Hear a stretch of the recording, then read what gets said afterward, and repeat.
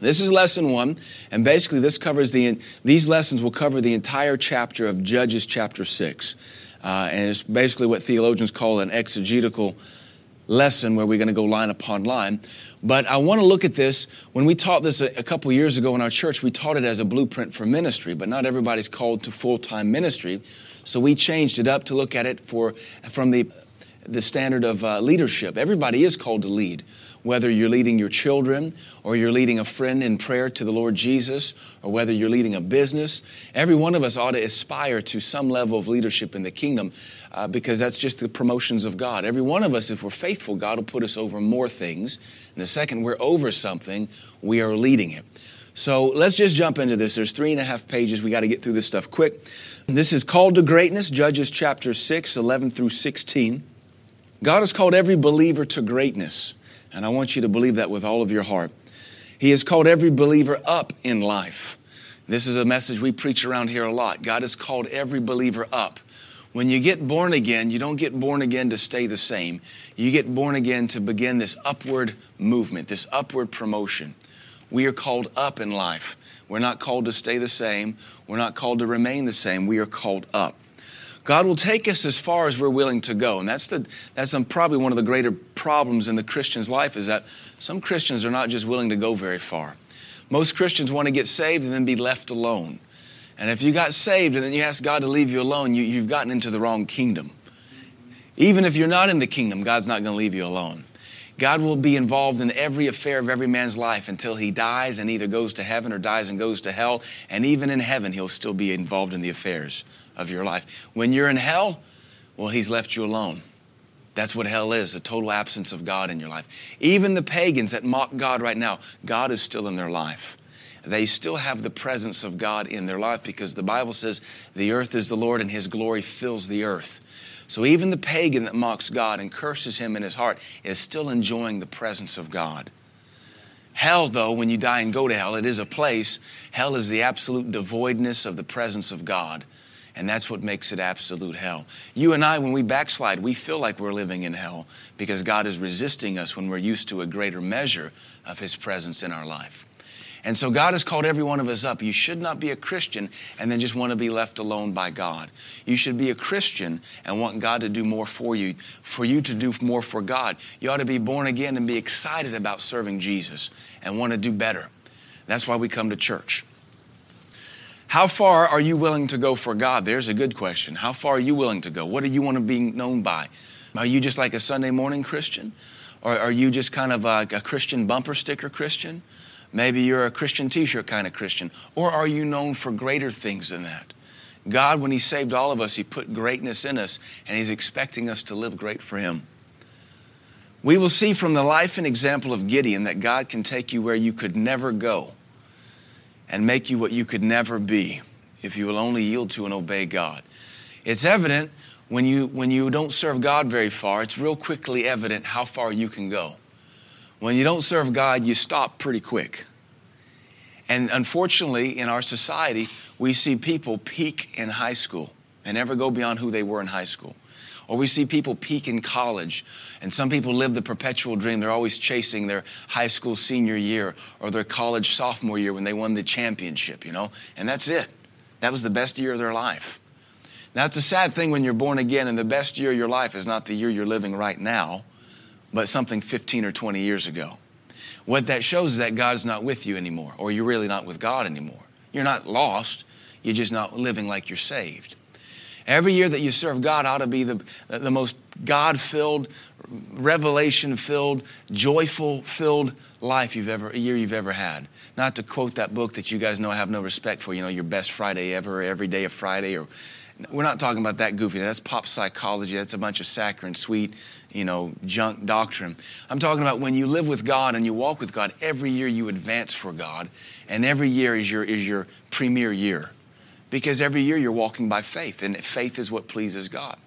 And so with this lesson, we're looking at what are you willing to do for God? How far are you willing to go for him? How much are you willing to sacrifice for him? How much of him do you want in your life? How much are you willing to decrease that he might increase? That's what we have to look at. Until the day you die, your job is to grow in Jesus. There is no off year. There's no backsliding. There's no vacation from God. There's no retirement in God. The senior citizens in the kingdom ought to have the strongest and greatest walks with God. You don't see anybody in the Bible retire from ministry or serving God. When they do retire, it's called backsliding.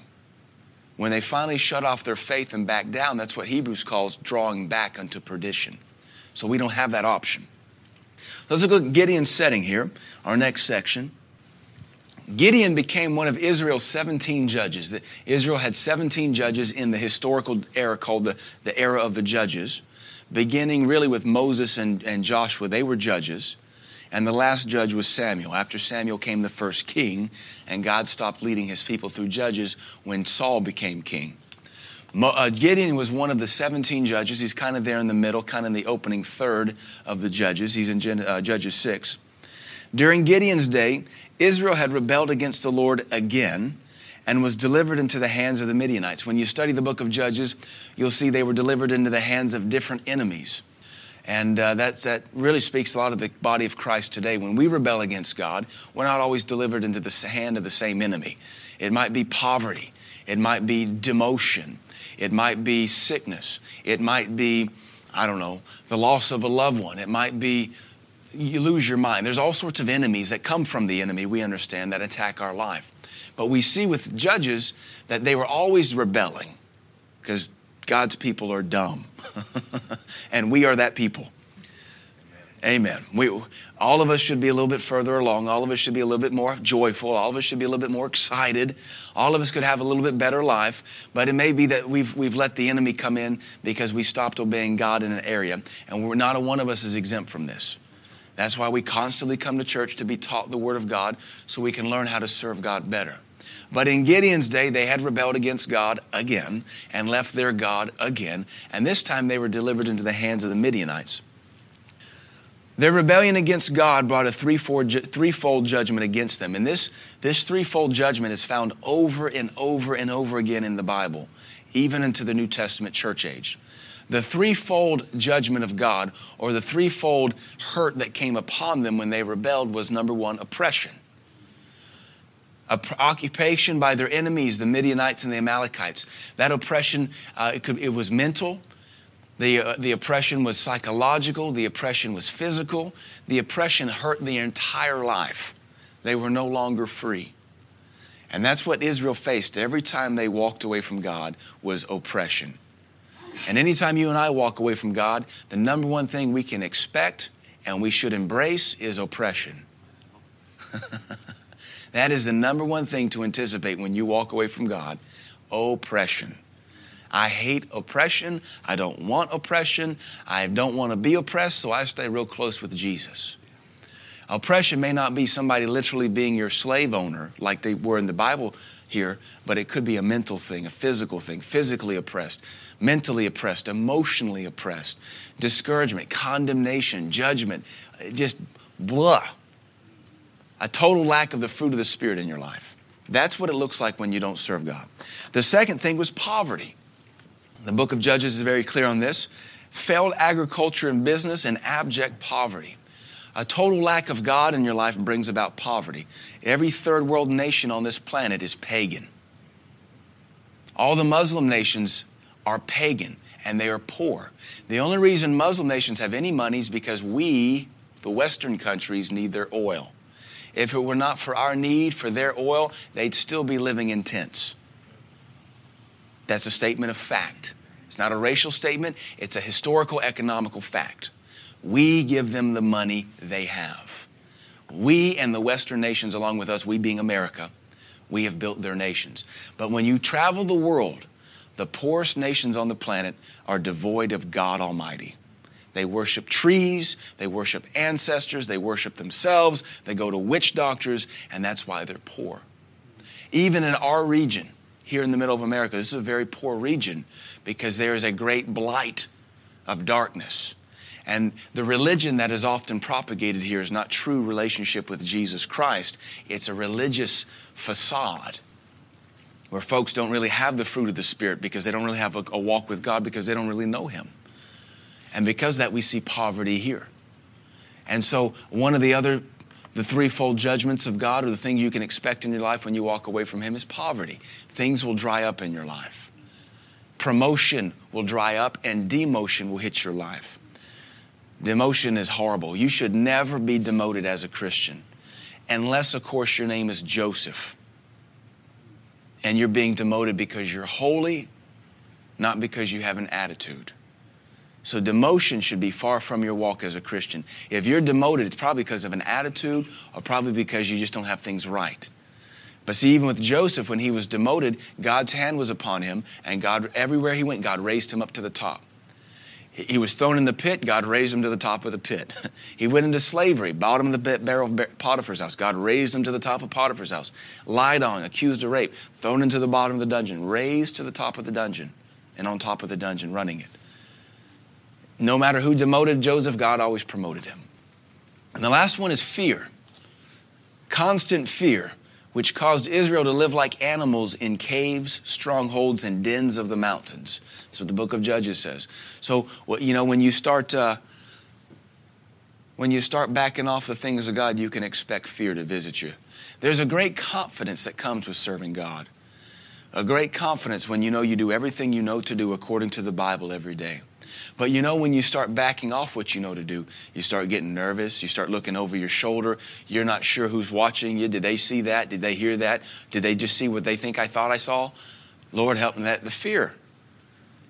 We experience these things as Christians, especially when we back off the things of God. When Israel got tired of living like this, and maybe we'd ask you guys this, maybe you've got some fear in your life, some poverty, some oppression. When you get tired of living like this, they cried unto God. God began raising up a leader to answer their cry, and in this situation, his name was Gideon. Gideon would rule for 40 years, and the whole time Gideon ruled and judged Israel, they had peace. When Gideon died, when the voice of authority died, the people rebelled again, and the cycle repeated itself. The cycle repeats itself about 12 times in the book of Judges. That is a stupid nation of people. When you can't look back generation from generation and see how this thing goes for you, and say, hey, let's begin to put roadblocks and measures at hand that we don't do this with our children and our grandchildren. But we can't knock the Israelites too much because we do this. And it isn't just a 40-year cycle. It's often a weekly cycle or a monthly cycle. Maybe it's a quarterly cycle where we serve God for a quarter, then we back off for a quarter. And we wonder, why aren't we going anywhere? Because you're 10 years behind schedule, man. When you get tired of living like this, cry unto God and don't ever stop crying unto Him. Now, here's what we want to add as teaching this on leadership. You are the leader that somebody's crying out for.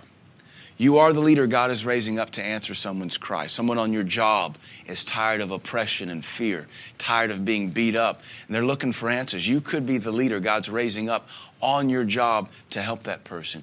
You could be the leader in your family God's raising up, the leader in your classroom. You've got to see that. The leader in this community. Why can't we as Christians get into places in this community and influence this community for the glory of God? For me personally, I'm always looking for influence in this community to get in there and hobnob and rub elbows and exert my weight to change this region. The reason the country's going to hell is because perverts have hobnobbed and gotten into place and propagated their doctrine and propagated their philosophy while we, the church, sat back and just, had our bread and circuses, our food and entertainment, and went to church Sunday morning and thought we did God a favor. The church is the reason America is cursed as it is. We're not cursed of God, just cursed because we flirt with sin so much. And now we're legislating sin. 20 years ago, they commanded, you know what, you can't legislate morality. But now we're legislating sin. Bunch of dirty hypocrite, two-faced politicians. 20 years ago, you said we couldn't do this in the positive. Now you're doing it in the negative. It's pathetic. But it's because Christians, they wanted to be left alone. They wanted to stay in their medium income homes and just raise their kids and be left alone. Of course, that's what happened in Nazi Germany. Everybody just wanted to be left alone. The famous quote that came out of Nazi Germany, not that I think we're going towards Nazi Germany, is that the one man said, when they came for the Jews, I didn't care, I wasn't a Jew. When they came for the wealthy, I didn't care, I wasn't wealthy. When they came and took away the homosexuals, I didn't care. I wasn't a homosexual.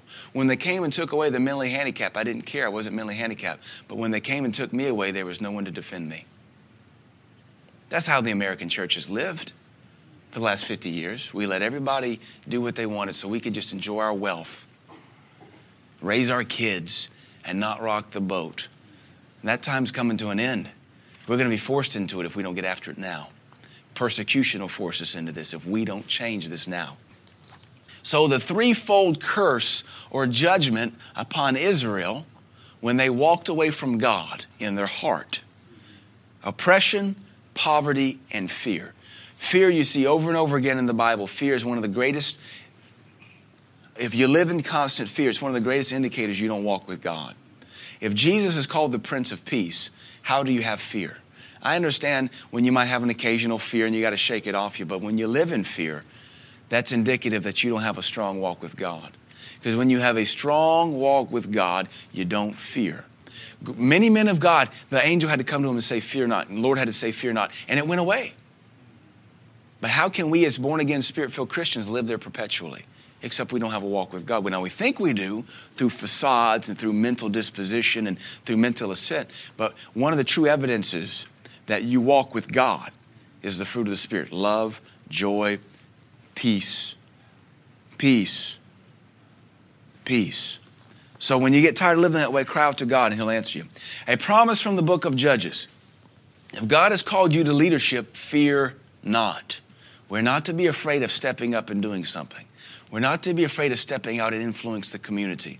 Don't be afraid to step up and witness to somebody on your job or to lead somebody to Jesus. He has promised to be with you. God has promised to be with you. Judges chapter 2, verse 18. And when the Lord raised them up judges, raised up Israel, some judges, the Lord was with the judge. And He delivered them out of the hand of their enemies all the days of the judge. For it repented the Lord because of their groanings by reason of them that oppressed them and vexed them. Now, when we say the word judge, don't think of a guy here in the courthouse in a black robe with a gavel, the one that puts you in jail or declares guilty or innocent. Don't think of a judge in Britain with a big wig with all the powder. A judge is a military leader. He's like a governor. And he wouldn't have worn a black robe. He was a leader. If you want to, just insert the word leader there. That's what they were doing.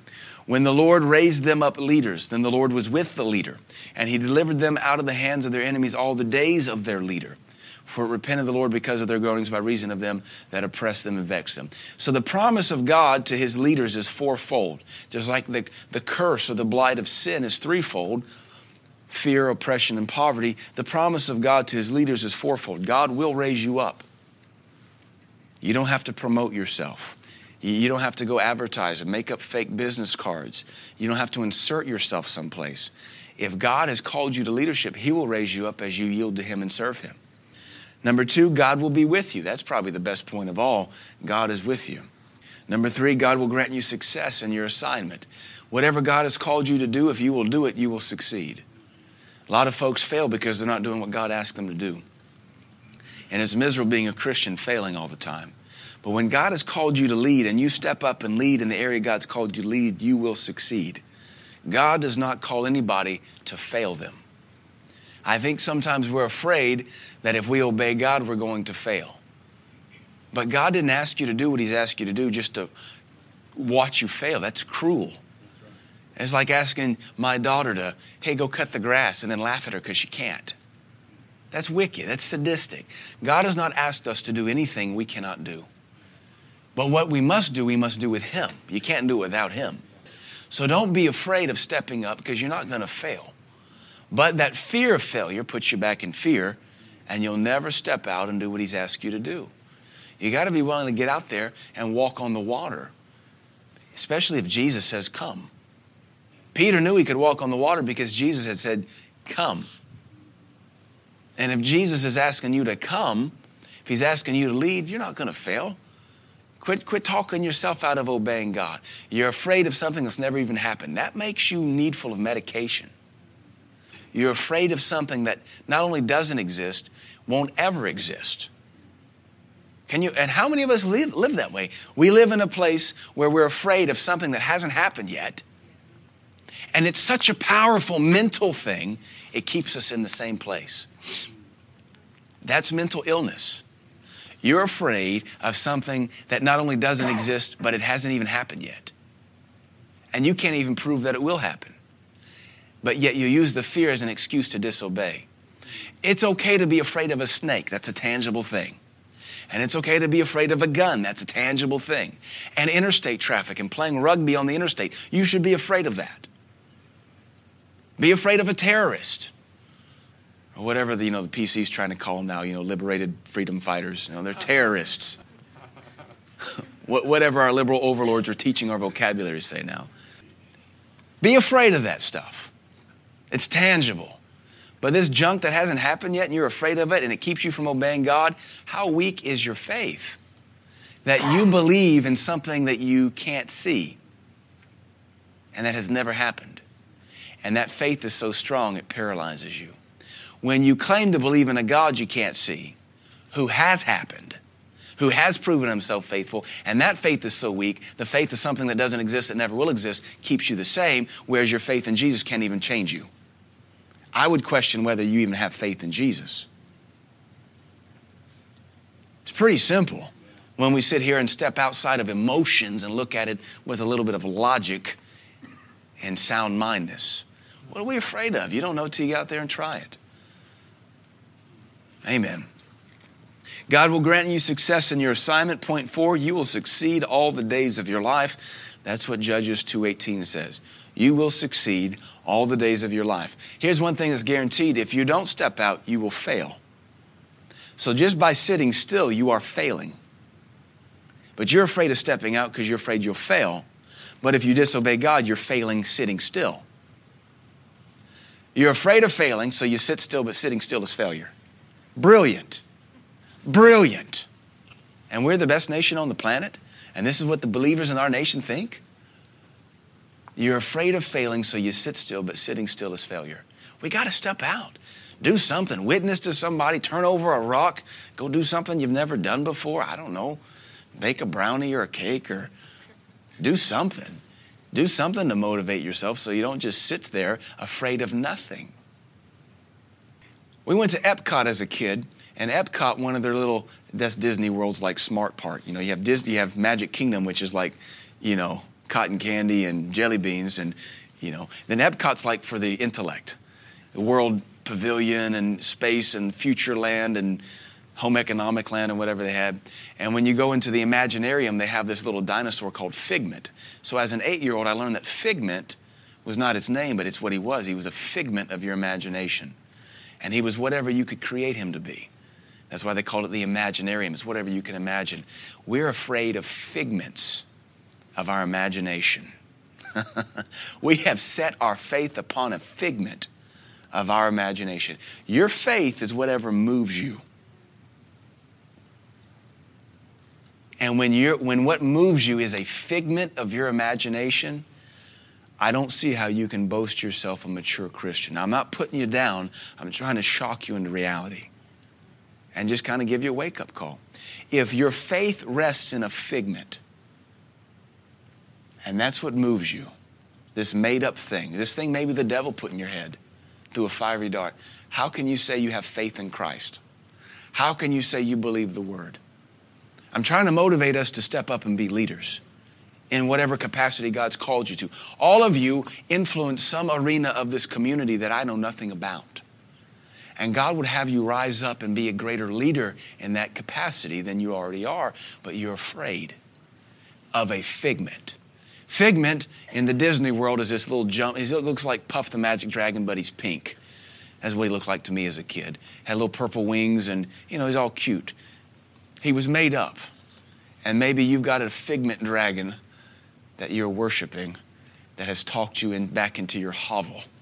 And you won't even leave your hovel because of some little figment that your mind dreamed up, and you set your faith upon it. Sad. And the Bible calls us world overcomers.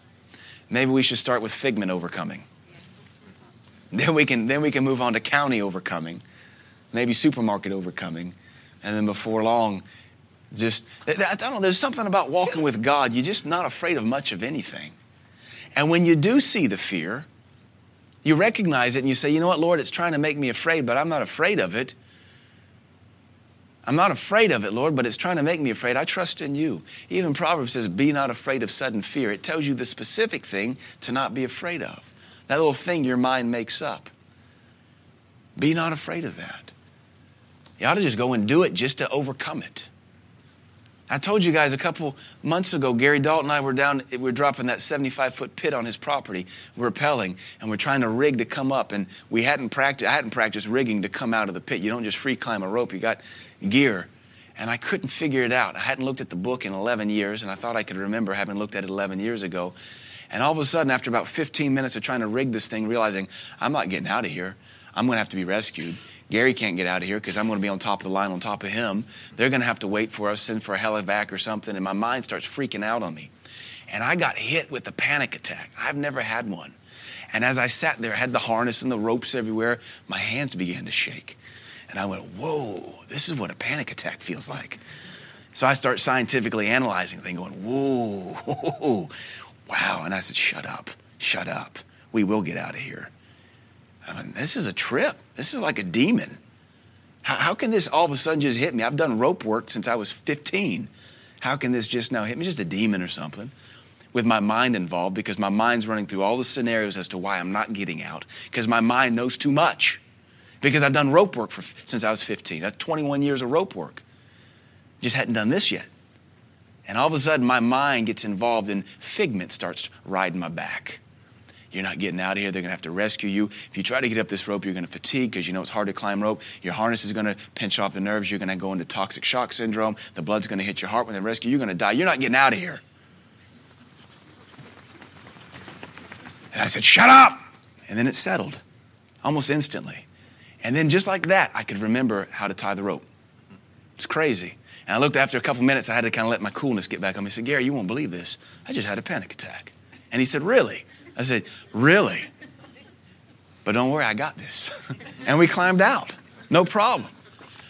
So many of us, though, we fall prey and we worship at the throne of fear. A figment. Some of you are so smart, you've ruined your life because you can't handle your knowledge. And you keep throwing more in that trap hole called a head. And it doesn't do you any good. You have all these reasons because of knowledge why you can't. And that's why the Bible says just have childlike faith. Children don't know much. When you ask a child to jump to you, they don't understand physics. They don't understand 9.8 meters per second squared. They don't understand why what they're doing is not smart. But you're going to catch them anyway. And why can't we do that? It's because we're so smart. We've educated ourselves so much. We have played the mental chess match so many times. We think we've got God checkmated. And it's all a figment, because for you to think you can beat God at chess, that's a figment. That's really goofy. Really goofy. Let's move on here. Life interrupted. The call of leadership very often comes out of nowhere when you are least expecting it. Maybe it was coming out of nowhere this morning, realizing God wants you to do more in your arena of this community. One of the things that's kind of beginning to burn in my heart as the pastor of this church is we have to do more to reach this community. I'm not talking about gimmicks. I'm not talking about all this seeker-friendly junk and watered down and Unitarian this and ecumenical that. I'm talking about honest-to-goodness influencing this community. But in order for this church to do it, you have to do it. You have to get out there and be a brighter light. You have to influence more. And so one of the things I think we're going to see in this church over the next several weeks and months is a greater call for every one of us to step up and lead. God did not invest the kingdom in you for you to keep it in your little home or for us to keep it in this storefront. He put the kingdom of eternity in us and put his salt and his light in us so that everywhere we went, we could push back and influence things. And we just have to get a mind for that, get a heart for that. You are all called to some form of leadership, not maybe fivefold leadership, not maybe apostolic leadership or prophetic leadership or pastoral, whatever. But whatever you're doing, man, be the top of it. Because when you're the top of it, your Christianity will trickle down through everybody under you and you'll influence it. Just like if there's a lesbian who's coaching your girls' soccer team, you better believe she's influencing your daughter. But if a born-again, spirit-filled Christian is coaching your daughter's soccer team, you better believe they are influencing every kid under them. If you don't understand the power of our influence, think about if a mosque were to set up shop across the street, would that not influence our community? You better believe, you'd feel it. Likewise, every local church that's strong influences the community. If you started working with, let's make up something really weird and harsh and extreme and be called a racist, bigot, homophobe, Islamophobe. A lesbian, Muslim pedophile started working on your job. Would that not influence your office? By the wickedness wrapped up therein. Shouldn't you be making just as much influence in the other direction? Absolutely. Absolutely. You can walk into some businesses and tell that the owner's a pervert. You can walk into some businesses and tell darkness is in there. Mr. Marlon and I, we were in South Africa a couple years ago. We walked into that business in the mall, the Lalusha Mall, probably one of the fanciest malls I've ever been into. And we walked into that mall, this store. It was like selling African goods. And the second we walked into demonic presence. That's the only time it's ever happened to me in a mall. And you had a headache for several hours, and it made my head spin. And I went, whoa, there are demons in this store. Wow. And we walked in the back and just walked right back out. And it gave him a headache. It was weird. But they had a bunch of witchcraft stuff in there, a bunch of wood carvings, a bunch of paganism and animism, just selling wood carvings and trinkets from Africa to tourists like us. But somebody in that shop, the carving's nothing. The wood's neither here nor there. Somebody in that shop was involved in it, and their presence was with them. Likewise, you can go to some businesses and you can tell this business honors God. Every one of us has that ability. We ought to be doing that on our jobs and our careers. We ought to be influencing, if we're teachers, the kids under us. We ought to be influencing our coworkers. We ought to be influencing our boss to some degree. They ought to recognize it when we're not on the job and miss us. We ought to be that bright a light. And every one of you is called to do it. You are not called just to suck air, make a paycheck, warm a chair, and then go back home and repeat.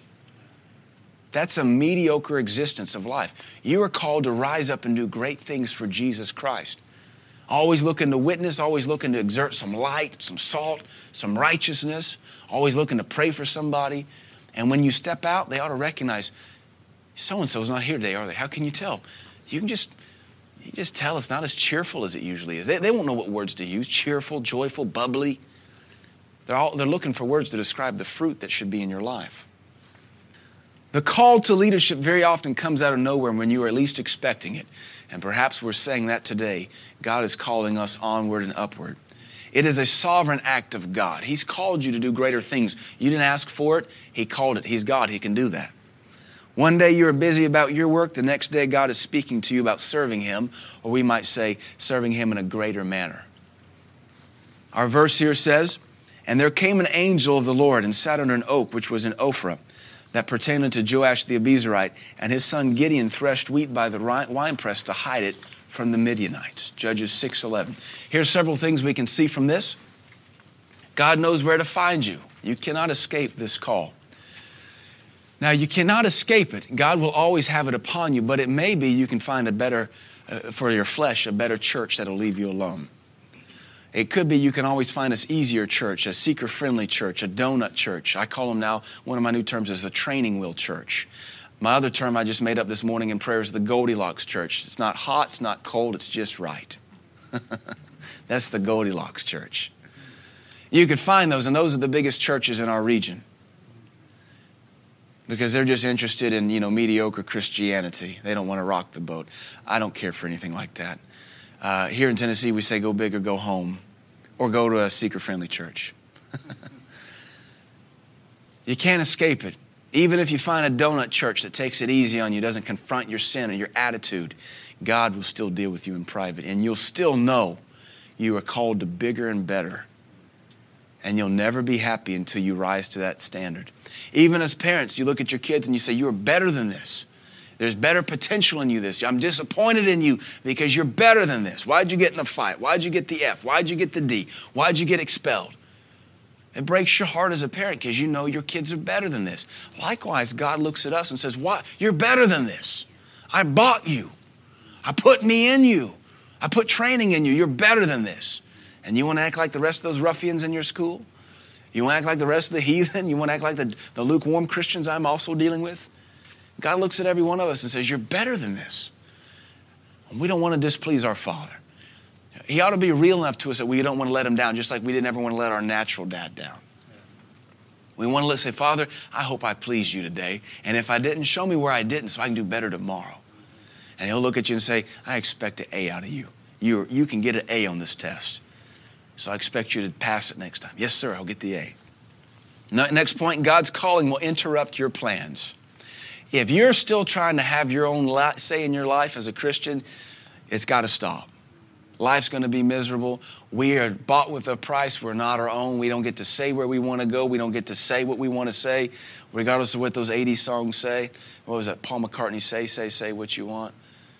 That was Paul McCartney, wasn't it? I think so too. That was one of the James Bond theme songs, I think, from the 80s.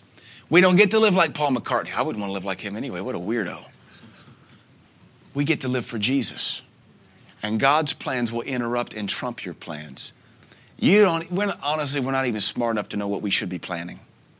We have the basics down, food, put the kids to school, put the kids to bed. We understand the basics, but the bigger plan, we've been infected by Hollywood. Hollywood taints our plans. And so the calling of God interrupts your plans. God is not interested in your plans for your life. I teach that all the time, and I'll continue to teach it. God does not care about your plans. God does not care about your plans. You get permission for something, but he doesn't care about your plans. He has made you for his purpose. And there's just no telling what you've got in you that's your plans that really came from the world. There's no telling what your plan is and how much of it was really put in you by the world system, by the spirit of the world. The Spirit of God wants to put a plan in you, but the spirit of the world, which most Christians are better at yielding to than the Spirit of God, it also has a plan. And we all have these weird daydreams and these weird plans. I'm going to be this, I'm going to be that. When you talk about ministry, I never planned to be a pastor. Brett and Bobby never planned to be missionaries. Brett wanted to be some kind of singing minstrel, crisscrossing the country, hitting stops on American Idol, and now they're missionaries in Uganda training up college kids. That was never in their plan. But God doesn't care about your plan. He has his plan. If he was interested in your plan, he'd ask you about your plan. Has God ever asked anybody here about your plan? He's never asked me about my plan. He's never said, Chris, what do you have planned for today? Chris, what's your 5-year plan? He has never once, not through a prophecy, not through the scriptures, not through the inward witness, not through the word of knowledge, not through the word of the Lord, never has he said, what is your plan? He's always said, do this, do that, resign here, go to Africa, don't take this trip. And he has the right to interrupt me and ruin my plans any and every time. And he takes that right. And he doesn't ever ask me for permission. He just does it because he's God. That's the problem with Americans. We forgot who was really God. And we kind of put ourselves in his position. God looks to promote hard workers. Gideon was busy working. God does not promote the lazy. We might also say he doesn't promote people with attitude. Laziness is an attitude. God needs you clean. Gideon was busy threshing wheat. This is symbolic of getting sin out of your life. So those are a couple of things we see from that verse there. God has called all of us to leadership. The call will interrupt your life. He doesn't care about your plans. If you want to see a miserable Christian, look at one chasing their dream. That's a miserable Christian, especially when it doesn't line up with the will of God. I am living stuff I never dreamed, and I don't even know what this year holds or next year. I don't care. I'm having fun. It's better. It's just awesome to turn off the dream factory. All those parts in that thing came from China anyway. They're dysfunctional. They're dysfunctional and defunct. And you're just dreaming dreams, and God never endorsed it. He never gave you the dream factory. He just said, walk with me. And you never know where he's going to go. That's why it takes faith. And he doesn't ever bother to give you the roadmap except to say it'll be good and perfect. And it'll be yes and amen. And if you're one that has to walk by sight, you'll be fearful every step of the way. Every step of the way. Fearful Christians walk by sight. Worse than that, they walk by things they can't see, figments. Goofy. The calling, we're not going to get through this lesson, so we'll pick it up next week. So make sure you bring your lesson with you next week, and we'll jump into lesson 2. The calling. God's calling is always bigger than what we can see. He will always address us by his faith. Judges 6:12 says, and the angel of the Lord appeared to him and said to him, the Lord is with you, you mighty man of valor, thou champion, thou man of fearless courage. Here he was hiding in the threshing floor, hiding from the Midianites. And God shows up and calls him a mighty man of fearless courage. If you are one given to fear, and some of you in here, you're eat up with it, that is a good thing to confess. The Lord is with me. I'm a mighty man of fearless courage. The Lord is with me. I'm a mighty woman of fearless courage. This is a Bible promise. You can declare the thing. The other interesting thing is Gideon's name means destroyer. Here he has this great name, and all he can destroy is a little bit of wheat in a hiding hole. God's given you guys a greater name too. Your name isn't just Possum Holler Liver. You know, somebody dwelling, Possum Holler Dweller.